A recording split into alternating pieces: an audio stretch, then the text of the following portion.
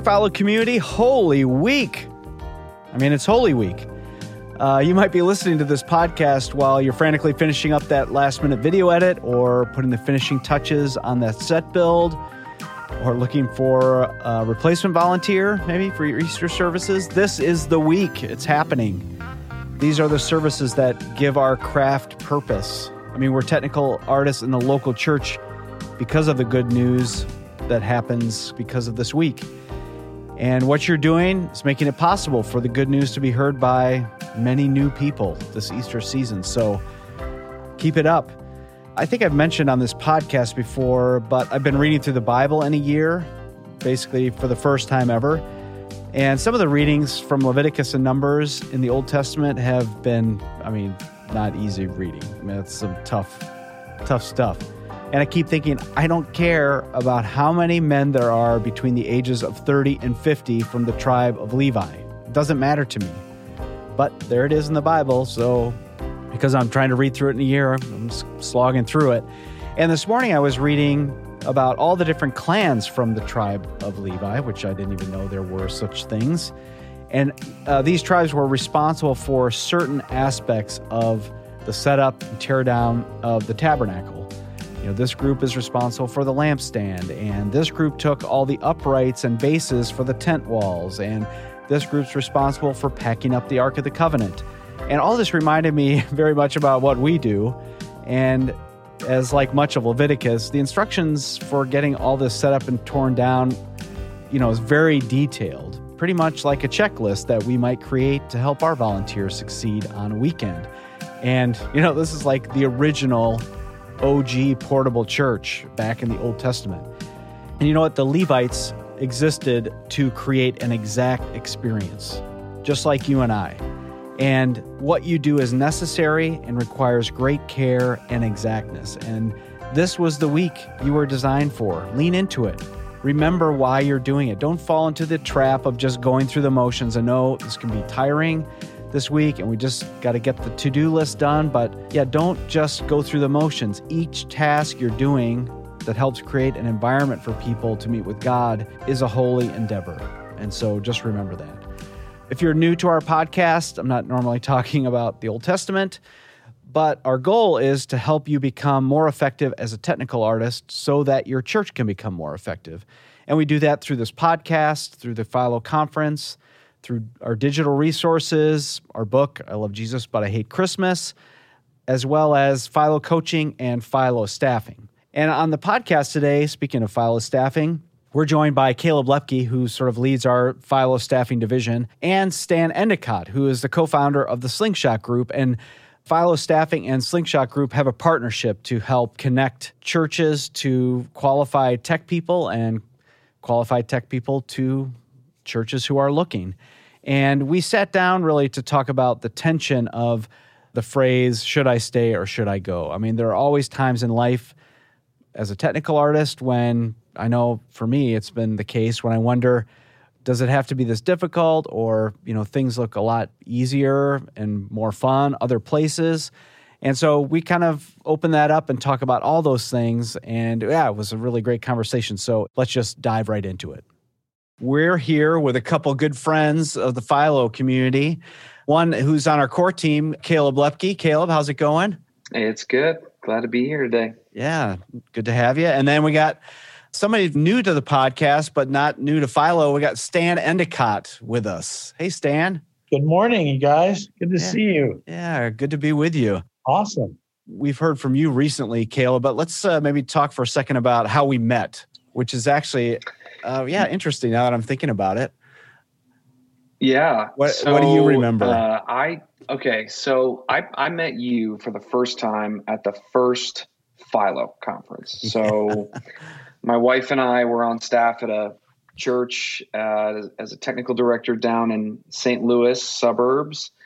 And we were pregnant with our first kid, and we said, hey, it's time to come on home. And so we were getting ready to move back up to Chicagoland. I landed a job at a church called the Chapel up in the Northwest Burbs. And when I came on staff, it was literally within like 2 weeks, was the first ever Philo conference. And you had been kind of working with our team at the Chapel to kind of help us figure out how to do life and technology a little bit better. And so I walked in to Christ Community Church down in St. Charles, which the funny part about that is where I'm on staff now. And so I sat in the same seat the other night when we were recording our Easter stuff, and I looked around and I thought, this is weird. This is the first place I met Todd. Now I work here. I'm, overseeing this production team and department, and now I'm sitting on a call with all of you guys and looking at that. So that's what I remember. And I just remember like being in awe of looking around at the first Philo conference, seeing, I don't even know how many people there was, but I felt like it was a lot. Yeah, there were 250, something like that. Yeah, that was. Oh my gosh. Yeah, it's crazy to think about that we've known each other that long. It doesn't seem like that long, but it also when I think about the first Philo, that feels like another century in a way. Yep. Yeah, anyway. A lot of life has happened since then, and yeah, you got more kids now too. Good. I have a lot more kids. I have billions of kids. They just kept crazy with kids, like showing up at my house, and I don't know how it happened. But now I have 3 kids. I got a 6-year-old named Nora, just turned 6 on Saturday, and my middle kid is going to be turning 4 this summer, and then my youngest, he's like 18, 19 months, and he's the terror of the house. He's the Tasmanian devil that just is like. When I watch Insta stories of your smallest child, I'm so glad I don't have small kids anymore. Yeah, he seems like a lot of fun. Cool. So Stan, I was trying to think about when you and I first met, and it probably had to be wrapped around Willow Creek somehow. Yeah, I was thinking about I don't know what year. 2010 maybe, or in the 1800s sometime. Yeah. The first time I ever went to Willow was in 1986. Oh, wow. And the reason I was there, I was working for Maranatha Music at the time, and we had heard this song called He Is Able that Rory Noland and Greg Ferguson wrote, and we wanted to go capture that song and be their life-saving publisher. And we did publish the song, but I don't know about the other part. But anyway, I've been to Willow many times in my life. But I remember, Todd, one time I was sitting anywhere I go, I always sit in the back of the room in case I get bored or just want to leave. Right. And so I was sitting in the back, and you were coming in and out of the tech room. It was during a conference, and there was several thousand people there, but you seemed to be in a hurry, but you stopped long enough to greet me, which I appreciated. Oh, wow. It. But I always knew that you cared a whole lot about the people on your team, and that was a big team. So those are great memories of that. But I think it was one of those early artist retreat things. Sure. Right. One of my earlier memories of you used to come to Willow Creek and sort of lead Christmas carol sing-along. Oh, yeah.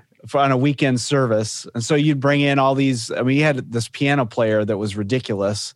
Yeah, I brought in guys, yeah. Yeah, and then, some other musicians, and we'd do this whole thing, and you would lead this sing-along. And I don't know if we ever told you this, but maybe you've heard this, but we used to call you Stana Claus. Stana Claus? Yeah, uh-huh. That's awesome. I've been called worse. So yeah, we're like, oh, Christmas is coming. It's time for Stana Claus. That's funny. That's great. No, yeah. Those were fun times. The piano player that you're talking about is named Chris Barron. And, right. And I knew that as soon as I brought him, they're going to try to hire him. and I'm guessing they probably tried. Yeah. I said, Chris lives in Southern California, and he raises chickens in his backyard in California. So, and he's kind of Amish, but if you want to hire him, go for it. Okay. But oh my gosh, those were fun times, and I think I did it 3 or 4 years. 3 or 4 years, something like that. Yeah, it was so nice to kind of get the Christmas songs out of the way. Like, we got this one weekend, we're gonna sing all your favorites. And now we don't have to, let the Christmas service sort of carry the weight of everybody's expectations. So thanks for doing that. The thing I learned about those experiences musically was the one song you just don't want to mess with is Silent Night. Silent Night, yeah. just leave it alone and let it, let people hold up candles and just turn the lights off and call it a day. Right. Everybody's trying to be cool about Silent Night. That may not be a good effort. Yeah, wasted. That's like pearls before swine right there. Exactly. Nice. So since we got three of us on, we're going to get around to this, but thinking about why do we have the two of you on the podcast together? And so we'll get to that, but maybe how did you guys meet? So my first remembrance of Stan was in probably 2007. Stan, you didn't know me. And I think, and my first, but this is the first time I met you at the National Worship Leaders Conference in Kansas City. And I was volunteering with my church, and I ended up being in the choir when the Gettys and Tommy Walker were there leading worship. And I remember looking down, and I remember I was pretty far back in the choir up on one of the risers and looking down at Stan in this big rehearsal room. And I'm going, this guy is hilarious. Like, who is this guy? And how is he directing the choir? This is awesome. And I did that for probably 2 years. And I remember bumping into you. It was probably one of the first years at Philo. And then I bumped into you and I said, Stan, you don't know me, but I know you. And let me tell you this. And literally last night at rehearsal at church, I was telling a couple of worship leaders about, somebody brought up the Gettys, and I said, I got a funny story about the Gettys and how, sang in the choir, and Tommy Walker, and got his big old gunslinger guitar strap on. Somebody helped him put it on with the Britney Spears mic. I mean, it was awesome. It was so great. Sure. So that's my first time remembering you. Well, we've had conversations through Slingshot, and those have been fun. And it's our worlds have collided for years. We didn't even know it, so that's cool. That's so funny. Right. Yeah. Pretty cool. One of the reasons that we're together here is to talk a little bit about Philo staffing, and we have a partnership with you at Slingshot, and we're working together to help staff the church with people that are effective at what they do to help their churches become more effective and connecting people to churches and churches to people. But one of the things that I would love for us to talk about is that just in my conversations with you, Stan, and even you, Caleb, and even conversations I have a lot of conversations with people doing tech ministry that are just like, what do I do? I'm burning out, but I don't want to let anyone down. I feel like this job feels impossible, but I don't know what else to do. I don't feel like I can leave because who's going to do it if I walk away? There's all kinds of questions around just people doing tech ministry in church, which is we know is one of the harder ones to do. And this feeling of like, should I stay or should I go? And so I would just love to kind of open up the conversation to say, Caleb, we were talking earlier about you being in a situation like that recently, and kind of a conversation you had with Stan. So I mentioned when I first was kind of introducing myself, I was on staff at the chapel for about 6 years, and very recently, as of November of 2020, transitioned off of my role there and transitioned to Christ Community Church down in St. Charles, just a little bit farther south from where I was at. And honestly, I had been doing this with Stan and Philo and kind of helping churches find people, because my heart was like, man, I didn't want to see people jumping away from the local church when I felt like God had maybe gave them those gifts to use. But then in the same time, I was questioning that in myself and whether or not I should stay in local ministry and actually working in the local church, because it's really hard.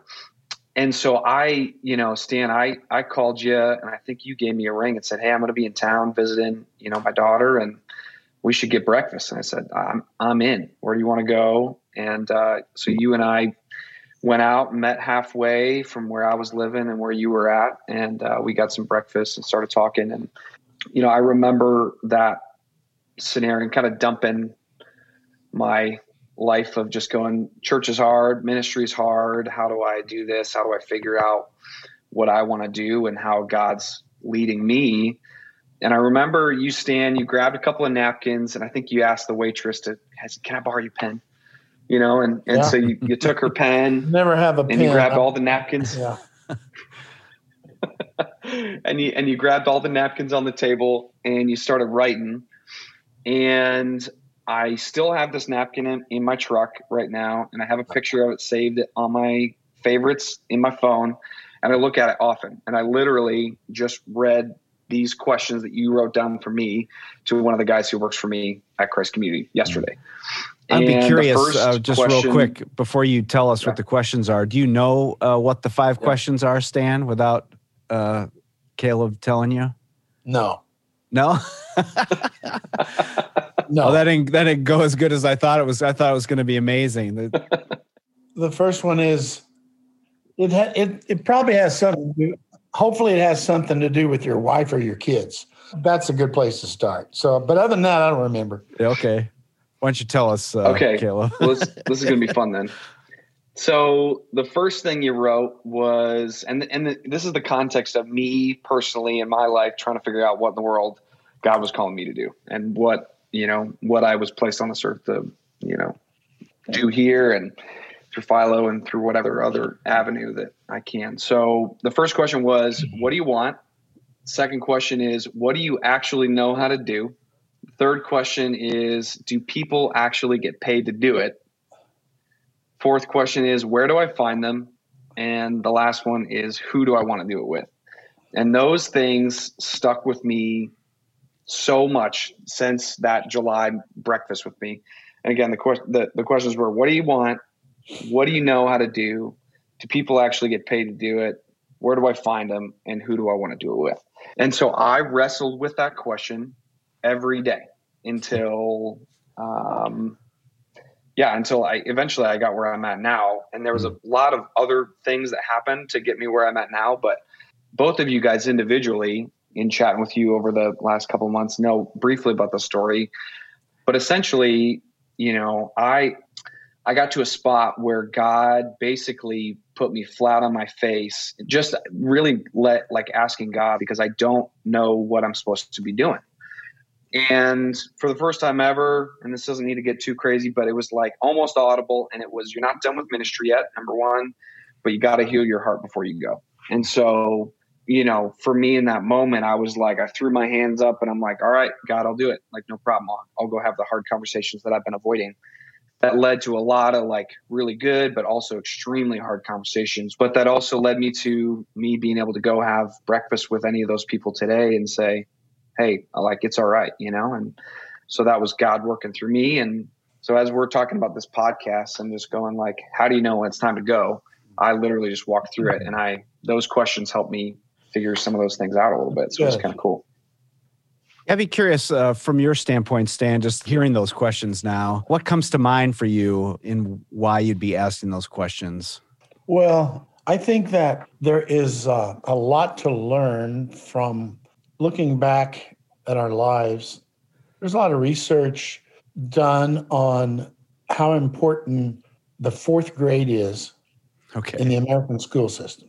And when you're 10, 11 years old, that's a time when somebody said, hey, Caleb, can you sing in the kids' choir? Can you do your science project in front of the class? Explain it to them. A teacher really believed in you. 4th grade teachers are like gold rush. They're finding gold.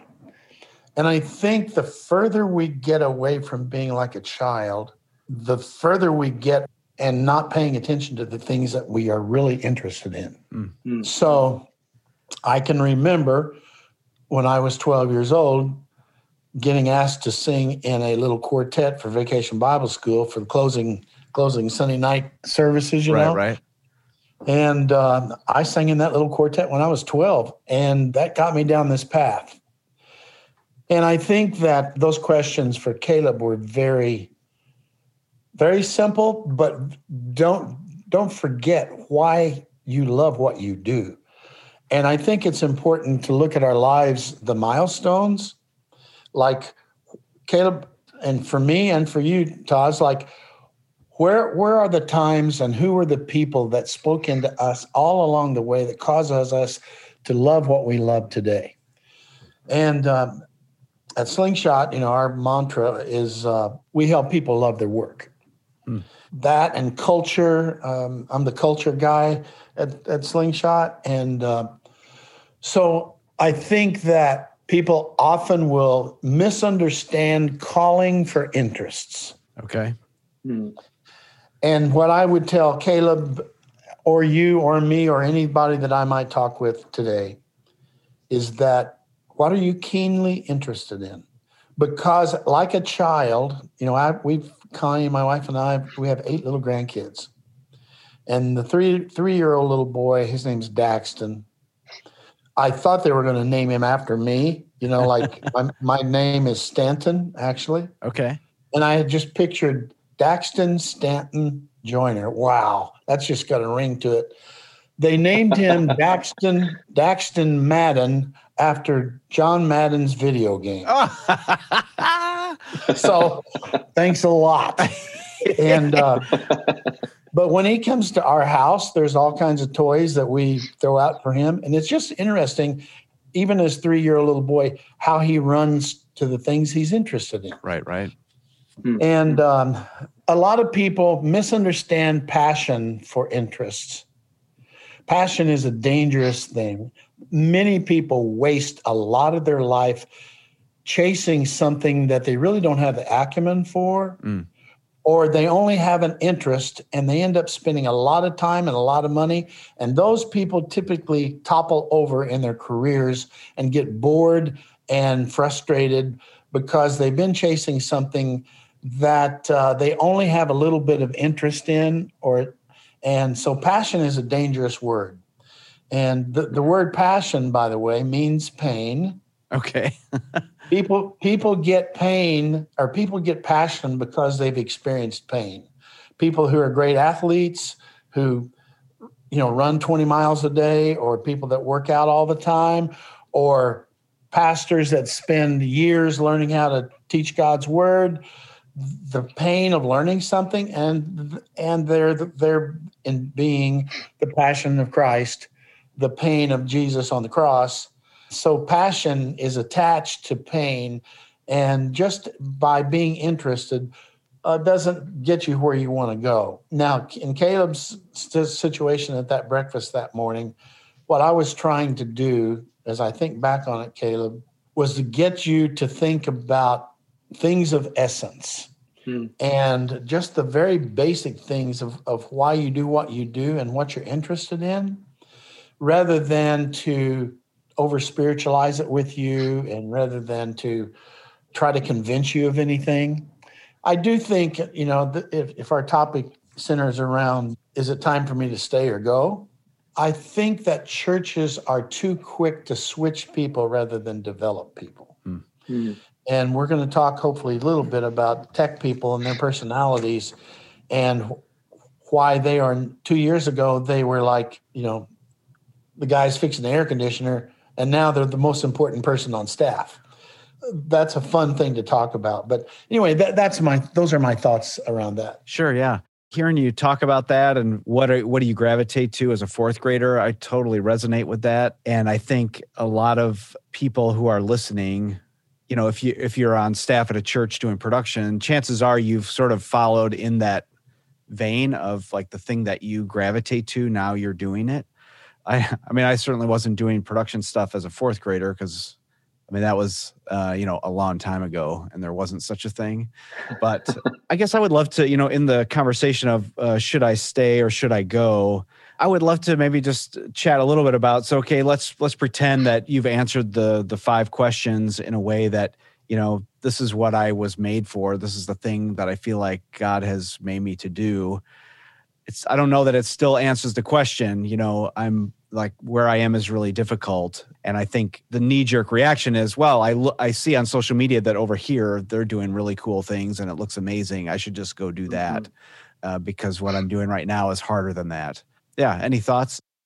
Yeah. I think I have a lot of conversations with people who are in that season of life like I lived last year. And as I struggled with, should I stay or should I go? And there's a sense of, I questioned that. And then many times it was, no, I should not go. Like the problems that I have here are, at least I know about them. And I don't know about the problems at another place. Right. And I'll tell you, church ministry is hard regardless. I transitioned off staff from one large multi-site church to another large multi-site church. And although they're very different in many, many ways, I still have problems like every day. I've only been there for 3 months, and I still run into issues that frustrate me and people that frustrate me.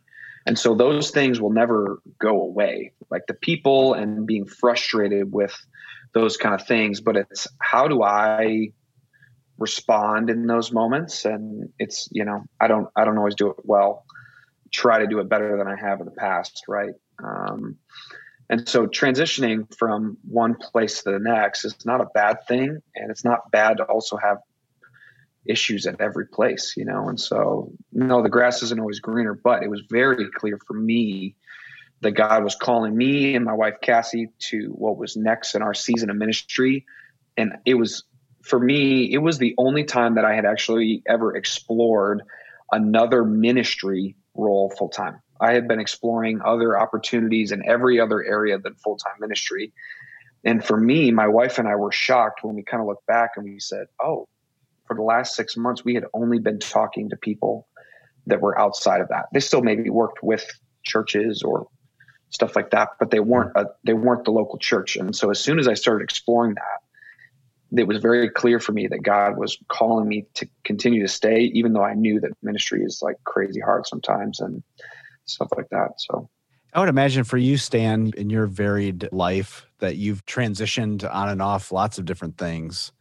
Is there anything, just as you look back on it, that is a common denominator for you, that like God showed up in this way and that's how I knew, or is every situation just completely different and unique? Yeah, Todd, as I run the movie back in my life and relook at it, first of all, people, I think, are too insistent or believe that they need to know more what their future is. Mm. There's a great book by Brennan Manning, a Catholic priest, called Ruthless Trust. And in that book, he tells a story of Mother Teresa, that this priest went to Mother Teresa and asked this question: Mother Teresa, will you pray for me? And she said, for what? And he said, for my future ministry. And she said, no. We're a people of faith. You don't need to know. And I think that to not know is to know about our future. Yeah. But now when I look back on it, I can tell you, I moved to California in 1975, and I had just graduated from Lincoln Christian College, about 3 hours south of where you're sitting, you guys. And I was a music composition major, and I wanted to be a music producer. I didn't have a job. This church out here said, hey, come and direct our choir and we'll pay you something, But as far as a career for producing music, I didn't have anything. I just moved out here, and after 2 weeks, I got invited to go to a recording session, and Tommy Coombs was sitting next on the console, and he said, hey, why don't we let you do an arrangement on this one album, see how you do? Well, I can look back on those things. And the reason that I produced the music for the Promise Keepers in the day is because Malcolm Duplessis, who was executive producer of the whole thing, ran into me at a gas station in Mission Viejo. Hey, I was pumping gas about three lanes over. Hey, Stan. I go, hey, Malcolm, what's up? He goes, I was thinking about you today. Can you call me tomorrow? I want to talk to you about producing the Promise Keepers album. I've been thinking about contacting you. And I go, holy crap, this is can you say holy crap on this? Yeah, you can. Well, you just did. So yeah, sorry. but it was just amazing. So when I look back, I want to say something, though, about problems. We have the Slingshot Company, and we talk to churches every day, our team. And probably, I would guess, a third of those conversations are not easy for people. Oftentimes, older guys who are older, who are 50. Okay. Sometimes they'll call me and well, even worship leaders who are like 39, they're getting nervous because they go, oh my gosh, my shelf life, if by the time I'm 43, I gotta start selling insurance or something, And I just laugh at that stuff because people need to think more about their future. But here's what I tell our slingshot guys about problems. I was never in the military. My dad was. He flew Hellcats in World War II, and I got a lot of great pictures and stories from my dad. Cool. But if you're in the Marine Corps and you get shipped, commissioned to go to Afghanistan, you get out of the helicopter and people start shooting at you, and you tell your commanding officer, sir, they're shooting at us. And he goes, young man, this is the Marines. You're going to get shot if you're in the Marine Corps. Right. Or you'll get shot at if you're in the Marine Corps. Same thing about church. So you might as well figure out how to deal with the problems. Right. And the other thing about staying in a place versus leaving a place, you always, with all of your might, want to go to something, not from something. And if you don't fix the things that you're frustrated with, the first question I always ask somebody when I get in those conversations is, are you causing this problem or is somebody causing it for you? And first of all, we can't take ourselves so seriously. There's only about 10 people who care what we do. Let's face it, And so, first of all, relax. And if you decide to leave a place for the wrong reason and you leave, it's going to be okay. It's not, life is not over because you might leave a place too early. But I do think it's important, if you don't fix a problem, it will follow you for the rest of your life like a trailer behind a truck. Right. It'll follow you. So dealing with those things, and I think one of the strongest muscles to get strong in life is to be energized and inspired to withstand problems and to get on the other side of them. Yeah, that's so good. One of my favorite verses in the Bible, now I'm going to embarrass myself because my favorite verse, I'm not even sure where it is. I think it's in the book of Job. And it's as the sparks fly upward, man is born to trouble. I just the sparks go up. That's where trouble is ahead for all of us. That's just the way life is. And I think, it's so easy to want to blame somebody else for troubles, but there is a component that we all play, and to really, as you were saying, Stan, to really dig into what is my part in this, and am I causing this, or even how can I make it better instead of just automatically leaving. And I know for you, Caleb, knowing you for all these years, that, this was not something that you just lightly walked away from, but you were working hard to solve the problems. Yeah. I grew up in a Baptist church, like old school Baptist church. We had a contemporary service, and that was as good as it got, but it was fun and it was great. And I love that church. And we used to do these big revival nights in the summertime, and my dad's a youth pastor there. And we lived in a parsonage, basically in the parking lot of the church. And during the summertime, when they would do these revival nights, there was kids everywhere. You just run around. It was awesome. Every night for 3 hours, me and all the kids in the church are just basically going bananas. And I remember coming home one night from one of those revival nights, and my parents were super upset. And I was old enough. I'm the oldest of all my siblings. And I remember asking my dad, what's wrong? And he said, Caleb, when I was at another church in Tremont, Illinois, 13 years ago, me and this elder had a very bad relationship. We were butting heads all the time, and I hated that guy. And tonight I called that guy to apologize 13 years later for having a grudge against him. And he looked me in the eye and he said, never leave a place without fixing and healing those problems before you go, because it's a lot harder to do it 13 years later. And I remember that conversation on September 1st of 2020 when I heard the Lord say, heal your heart before you go. And I said, and I thought of that conversation, and I told the executive pastor at the chapel that story. And I said, this is why I'm going to tell you right now. This is what's been on my heart, and this is what's been really hard for me here in this place. And it sounds a lot easier than it actually was, but healing your heart in those seasons and doing that is like so important, because it's just like Stan said, you're running to something and not away from something. And I remember maybe a month after that happened, Stan, you called me and just to check in, just to see how I was doing. And I told you the story, brief parts of it. And you said you should read Exodus 14:14.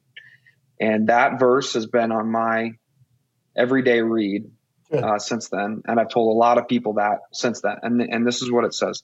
It says, the Lord himself will fight for you. Just stay calm. And for me in that moment, and as I was sitting there going bananas, I'm a 6 on the Enneagram. I'm super anxious all the time. I have fear is what I do best. And that verse kind of got me through that. I mean, I think some of the unknown of what's next is, that's part of what God is calling us to live a life of faith, Absolutely. At the end of my time at Willow, I just remember Louis Giglio talked about, that God is revealing himself one step ahead of where we are right now versus, the end of the journey. He was using climbing a mountain as the analogy. Like, I could see the mountain. I don't know how to climb the mountain, but I know how to take the step that's right in front of me.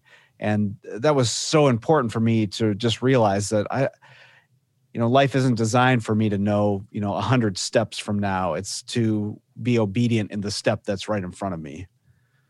Getting really good at problem solving is a very important thing to learn.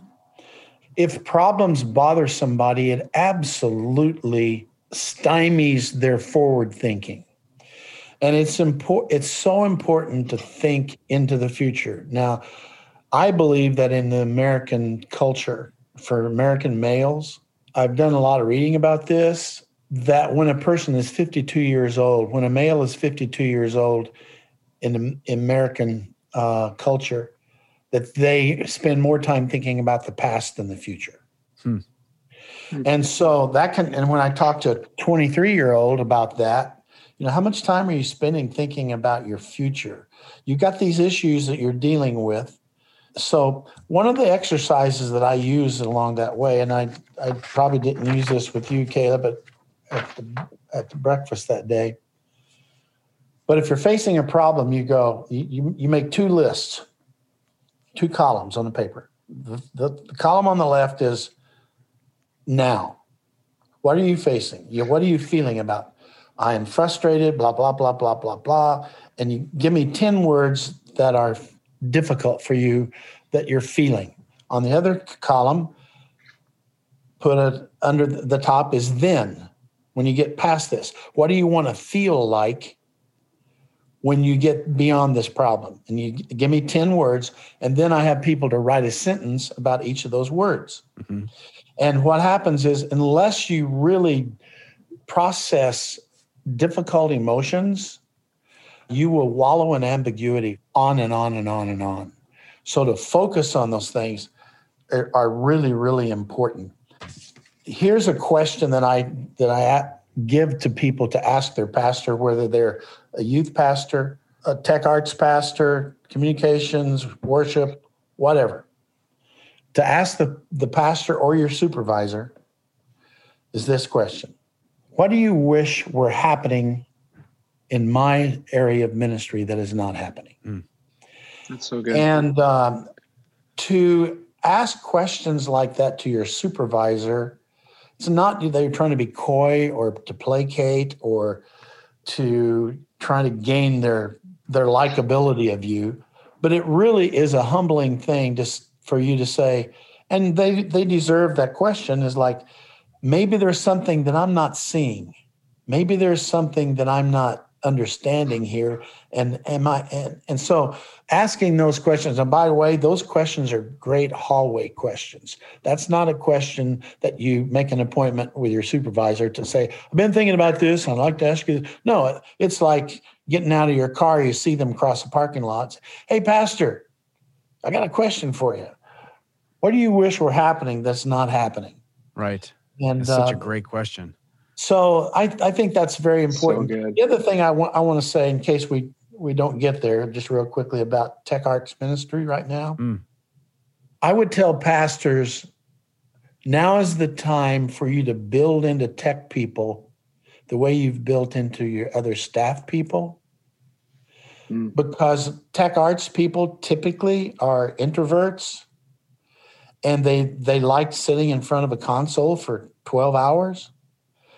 But to pay attention to building into technological left brain people right now might be the best use of your time, other than preparing for your weekend for your sermons. It's so important. Yeah, I mean, that's such a great point. The thing that is interesting to me, and this I don't know there's an answer to this, but just when I hear you say that, I think the challenge for the senior pastor is that the tech arts person is like weird to them. Maybe that's the wrong word. Like they just don't understand, how to build into those people. I've done research with three organizations that on hospitality, Chick-fil-A, Buckingham Palace in London, okay, and Southwest Airlines. All right.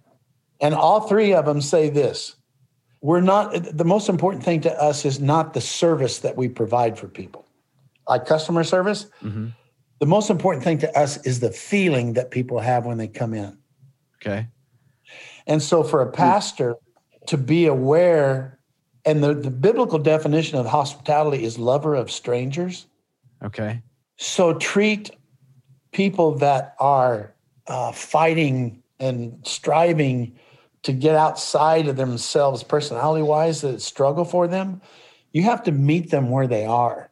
Right. And pastors, well, I don't have time to do that. That's the rest. Okay. I'm just telling you, if you want that ministry to grow, you got to spend time at least acknowledging those people and to spend some time developing them. It's the feeling that they have when you walk by them. Yeah. And I think that as tech people, us asking that question to our pastors and to our leaders, what do you wish was happening in my area of ministry? I think helps bridge that gap, because what I don't want people to listen to this podcast and think is, yeah, my leadership should be doing that, but he's never going to do that. My senior pastor doesn't get me, and we self-loathe in our own problems. And I think like us asking those questions helps senior leadership bridge that gap and say, oh, he does want to talk to me. He's not just a guy that only wears black and drinks a bucket of coffee every day and, sits in their office or sits behind the console. And so I think it's important for us to feel like we are the ones that help bridge that. And it's not always up to our leaders to make the first interaction with them, although that's what we do, Stan, you and I and Todd, that's what we do with churches all the time. And we help encourage them for them to take that next step. But there's a lot of people that might be listening that they may be the people to make that first step instead, so. Yeah. I think to ask that question, you're signaling to your pastor that you're in their corner, that you're a team player, that you're not just thinking about the new gear you want to buy and staying behind the console all the time. The other thing I would maybe beyond that one question is to even just a statement to your pastor to say, hey, I'm praying for you, or great job on the message today, or something that I don't think the pastor hears that often enough from us. And I think, they need it as much as anybody.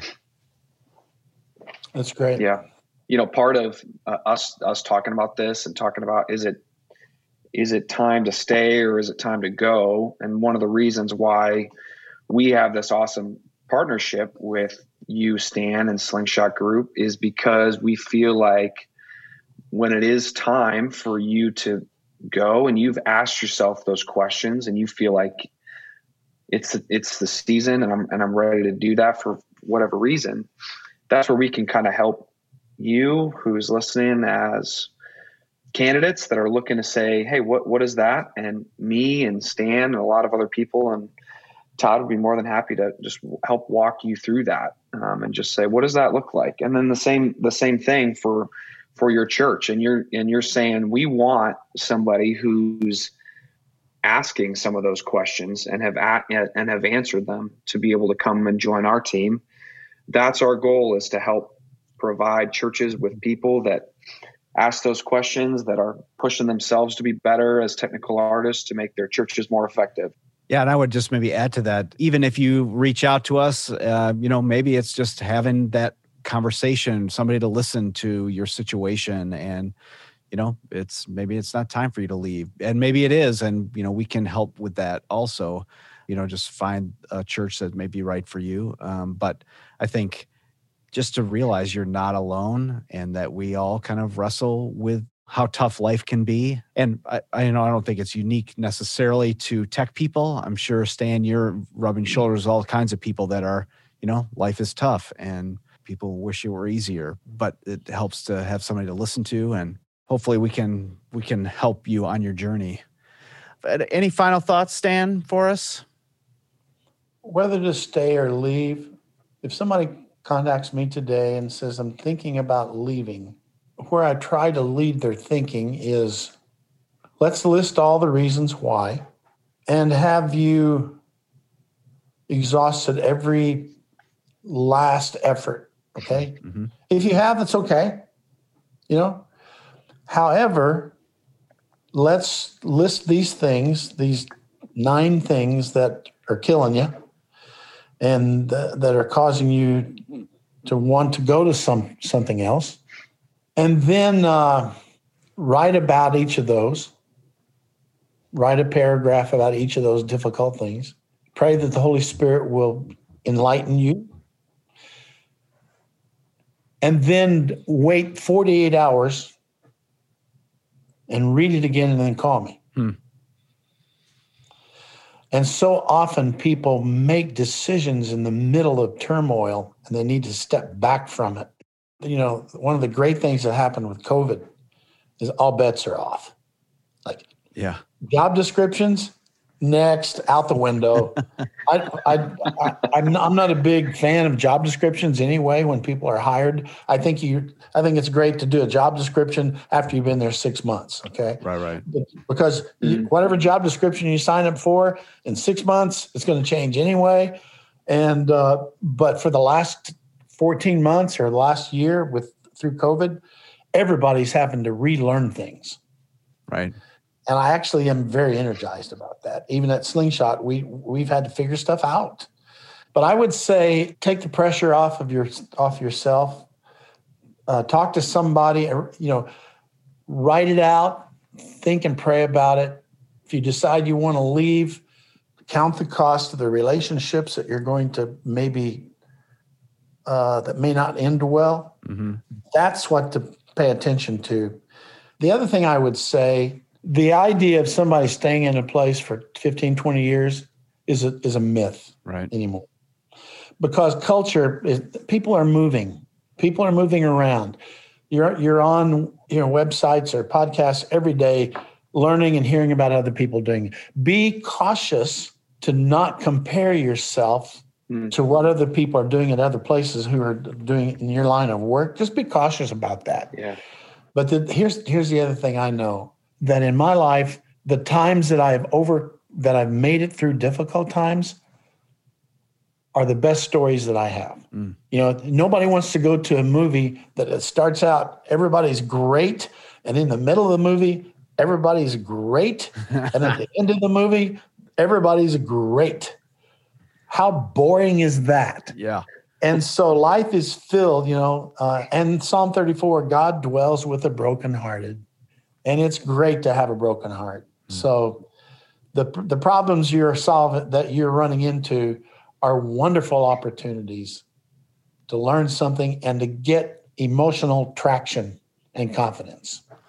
That's all I got. Yeah, I think that's enough. Yeah, we'll just reduce the whole podcast down to the last couple things you just said. Well, I don't know. But I love what you guys are doing.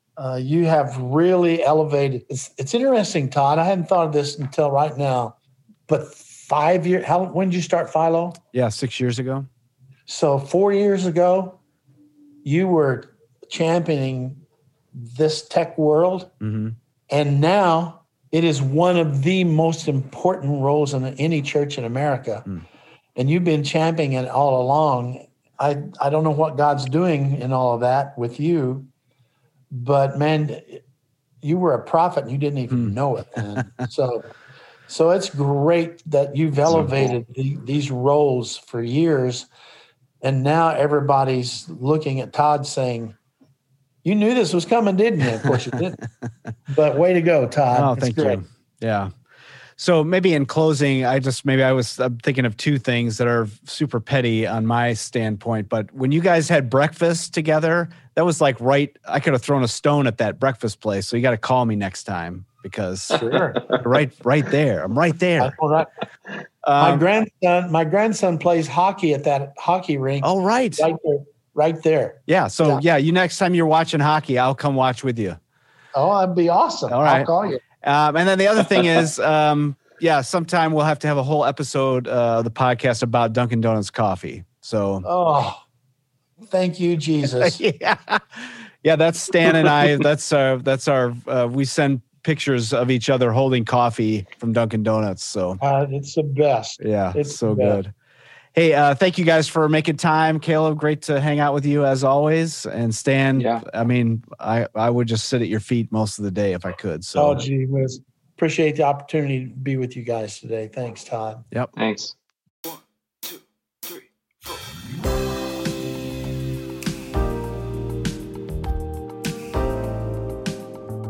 This is always such an interesting topic to talk about. You know, life as a technical artist is difficult already without the waters getting muddied by wondering, should I pack it up or move on, stay where I am? And in my own story, I've desperately wanted to leave someplace and then felt like God tell me to stay. And other times when I didn't want to leave someplace and felt like God was telling me it was time for something new. And the tough part about following God's call on our lives is that it's really a series of small steps, not one giant step. And in my own life, the challenge about staying or going was about whether or not I was willing to trust God for each small step. And there was a point in my life where I felt like I couldn't take one more minute of where I was. And it drove me to pray and to journal a ton, which was a good thing. And I'm not sure how I got into the habit, but at the end of my prayer time each day, I would write out the question, what's next? And then I would put down my pen and just listen, or just sit there. And what would happen was something would pop into my head and I would write down the first thing that came into my head. And most often it was something really small, like send an encouraging note to this person or apologize to your coworker for something you said yesterday or start a prayer group to pray for your church. And the reality was that none of the answers to what's next was earth-shattering or even what I was looking for. While some of the answers were simple and easy, more often they were things I didn't want to do. I mean, start a prayer group? Are you kidding me? I mean, that was my thought. I wrote it down, but I'm like, there's no way I'm doing this. And then, later that same day, felt convicted to talk to some people about starting a prayer group. During that whole process, I realized that if I was not willing to trust God in these small areas, why would God trust me with something bigger? If I wasn't willing to take a small step, why would He show me the big step? And if you find yourself in a place of wondering if it's time to stay or to go, I would encourage you to begin seeking God to answer the daily questions instead of the giant life-changing questions that maybe you're looking for. If you're looking for a community of technical artists to connect with on a regular basis, we have a new Philo cohort starting on April 8th, and it's led by one of our own alumni, Alex Sawyer, and he'll be leading this group on Thursday mornings. Alex is the production director at Third Church in Richmond, Virginia, and he's such a great guy. He has a heart for technical artists, and he loves all the ins and outs of production, and he's always constantly trying to figure out new and better ways of doing stuff. The Philo cohorts have been a great place to bounce off ideas off of each other in the group. But more importantly, it's been a safe place for technical artists like you to connect and talk about stuff that matters. Stuff like even the topic of today's podcast, if necessary. So if that sounds like something you'd be interested in, I would encourage you to go to philo.org/coaching and sign up for the next one starting again on April 8th. And you know what? If you're still on the fence about attending the Philo conference on May 11th and 12th, we've got a special code to give you 10% off either the streaming or the in-person ticket price. You can go to philo.org, and when you register, use the code podcast10, all caps, podcast, the number 10, and you'll receive a 10% discount. You know what? I really can't wait to be together, however you decide to come, online or in person. And you know what? We'd love to have you subscribe to our podcast, wherever you typically get your podcast from. And if you wouldn't mind, we'd love for you to help us spread the word and tell people in your network about us. As I said at the beginning of the podcast, our goal is to help technical artists become more effective so their church can become more effective. And so we'd love to have as many people subscribe to our podcast as possible in an effort to try to help make the local church production thing better in as many places as possible. You can follow us on social media on Facebook and Instagram at Philo Community, and on Twitter it's at Philo Conference. You can send us an email with feedback or future podcast ideas or some encouragement that like this is the greatest thing you've ever heard. You can go to philopodcast@philo.org to send us that email. And then just thanks for listening. Hopefully this was a helpful conversation, and we'll see you next time.